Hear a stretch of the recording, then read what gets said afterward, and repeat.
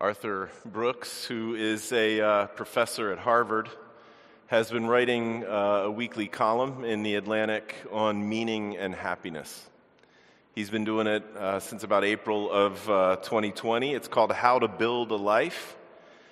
And I think that his writing is generous and thoughtful and a little bit subversive, and sometimes his writing can be funny, like this week's piece, which dropped just in time for Christmas. This week's piece is called How to Make the Most of a Bad Gift.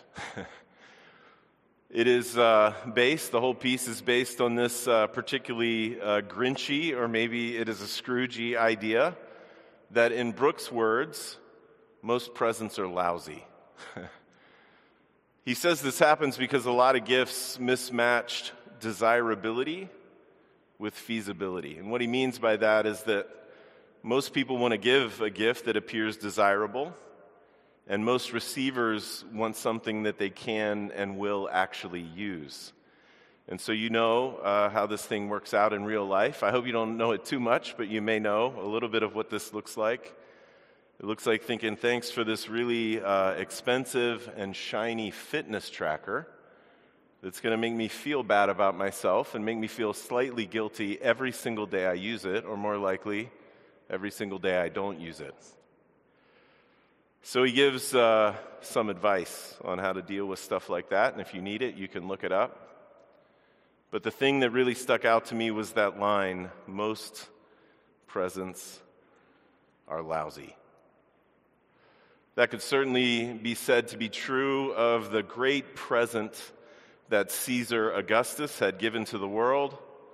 Sometimes it's called the Pax Romana, other times the Pax Augustus. It was said, particularly in the propaganda of the Roman Empire, that Augustus had given peace to the world. In fact, they had even built an altar in Rome to commemorate the great peace of Augustus. But of course, we know it wasn't really peace that he had worked. It wasn't really peace that he had given to the world. It was more like a fearful, nervous ceasefire, which is always the product of tyranny. A fake peace, a thin veneer of pacification held up by the unquestioning obedience of the empire's subjects on the one hand, and a Roman boot on the neck of everyone who disobeyed on the other. And to call that gift lousy would be to give it way too much credit. And it led to the usual stuff: exploitation, slavery, terror, and, of course, heavy taxation, which is, by a human way of reckoning things, exactly what caused a couple of scared kids to make their way to Bethlehem that year at the worst possible time. Caesar needed his cash, and so he had to count his people. And church, as strange as it sounds, as odd as it seems there, I don't know if there is any better way for Luke, the gospel writer, to introduce that familiar story that we have just heard again tonight. In those days, a decree went out from Caesar Augustus that all the world should be registered. He and his lousy gift stand forever as the perfect contrast to the one who was born that night, and the very good and the very needful gifts that he brings. And so I hope that you and I will be able to find our place again in that story tonight. You know, and it's not just a world that is under tyranny that was facing trouble that night. Certainly that's true, but there's Mary and there's Joseph too, facing trouble of their own. There's the immediate stuff, the visceral stuff, the physical stuff that's right there on the surface. Mary is in the waning days of her pregnancy. It's the worst possible time to make a multi-day, 70 or 75-mile journey from Nazareth to Bethlehem. And you have to wonder why she did it. Why did she make that trip? Wouldn't it have been okay if Joseph had just gone and registered by himself? I mean, they're not even married yet. They're just betrothed, right? But maybe that's precisely the reason that she did go with him. Because it would be better to be with Joseph when the baby comes than to be back home without him among all of their whispering neighbors. Mary and Joseph, they knew and they believed what the angels told them about this baby. And yeah, there were a couple relatives that also believed their unlikely sounding story. But Mary and Joseph also know that whenever they get back to Nazareth with that baby, their little family is going to be shadowed with insinuations of scandal and of infidelity their whole lives. But those worries could be put on hold because for now they had more immediate things to think about. No one in Joseph's extended family had any place for them to stay.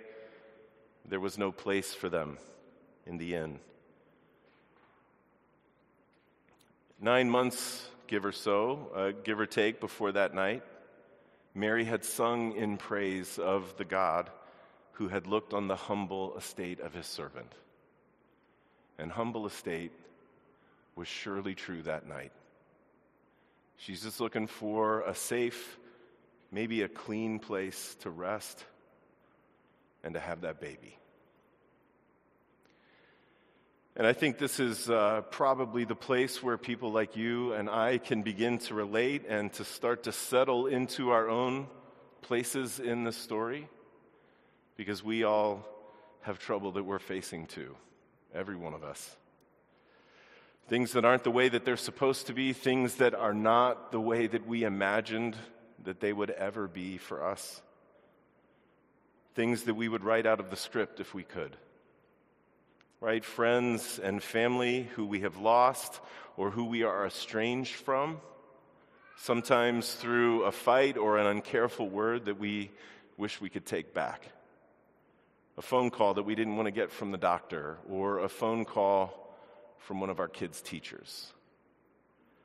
Some situation that we have tried to keep control of for months, and now it's stretching into years, and we're just tired. We're just tired of trying to hold it all together. Regret about a choice we made a long time ago, or maybe it's regret about a choice that we keep making again and again, even though we know it hurts the people around us. Church, we all, every one of us, have that kind of trouble.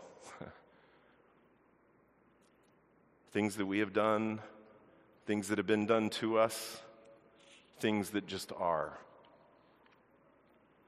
And fake peace could never really get at those things. Fake peace can never really touch those things, and we know that. No plastered-on smile, no dumb distraction makes those things any better. No addiction we use to numb ourselves, no recognition, no success can ever really get at those things, because what we need is for a real peace to descend into our lives. What we need is for a real peace that can weaken the grip of all of that trouble on us, and weaken the power that trouble has over us, to unsettle us, to keep us up at night, to tear like it does at the corners of our hearts. What we need, and what this weary world needs, is a real peace that can heal and that can make everything new again. A peace that one day puts all of the trouble away forever. So if you can relate, if that feels like maybe a little bit true of your own story, or my story, then I think the first thing is to have courage enough, or maybe the faith enough to admit it.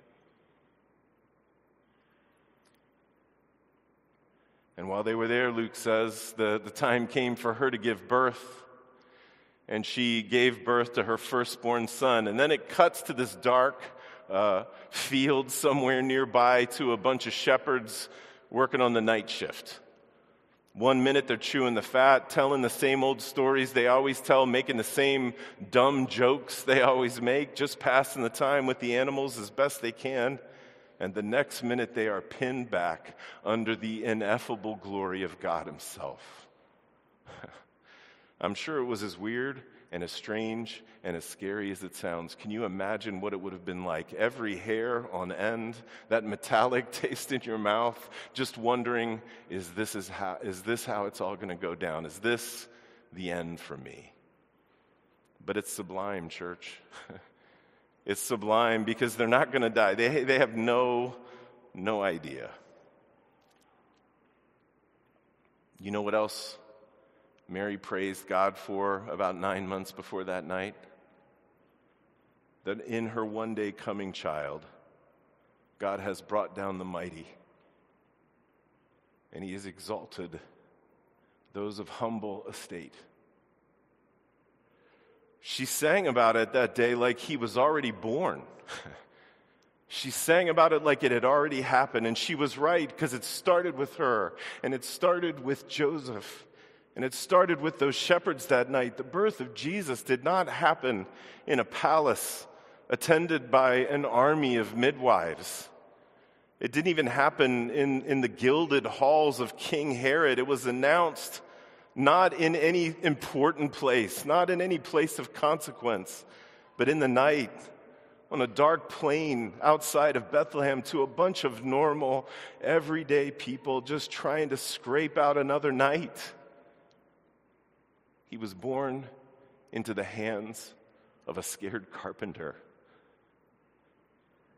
He has exalted those of humble estate. Church, that is forever true.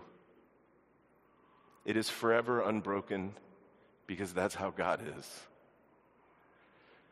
I bring you good news of great joy that will be for all the people. That's what the angel said. For unto you is born this day in the city of David a Savior, who is Christ the Lord.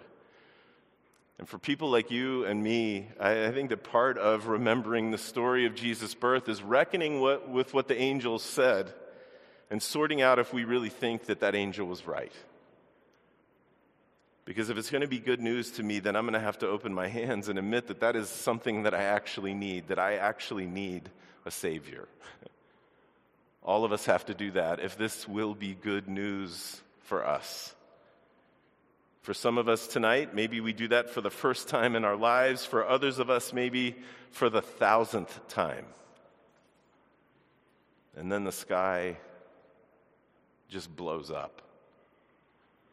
As St. Chrysostom said at Bethlehem, this night resembles heaven. And a multitude of angels join the first one. It's like a mountain of angel on top of angel, as far as anyone's eye can see. And they sing this beautiful, fearful song together. Glory to God in the highest, and on earth peace. And even though I hope it's pretty obvious, please just let me say it.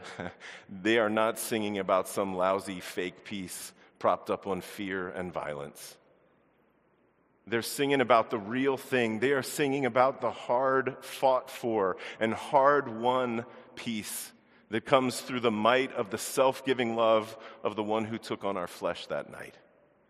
They're singing about the gift of real peace that heals, and the gift of real peace that forgives sins, and the gift of real peace that weakens trouble and its power over us against that day when the trouble will be taken away forever.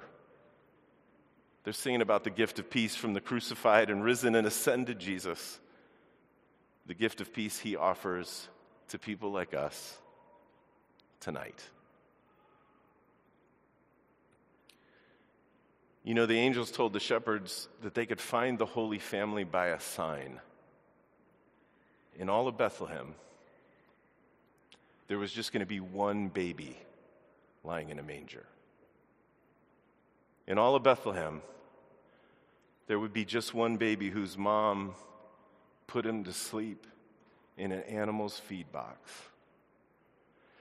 And when that angel horde disappeared, you better believe that, of course, they said to one another, hey, let's go over to Bethlehem and let's see this thing that's happened over there. And even though I don't know for sure, I imagine not for 1 second that they just kind of slowly ambled their way back into town. I would bet that they ran out of that field like wild jackals in a breathless foot race. Because if they find him, if they see that thing, if they see him here, then they will know this is really good news for all the people. And we come to him just like they did, with whatever little faith that we have. Doesn't need to be super strong faith, doesn't need to be faith that has everything figured out, because a thin sliver of faith is enough if it is clinging to the one who was born as one of us, for us, and for the life of the world that night. Come, let us adore him. Amen.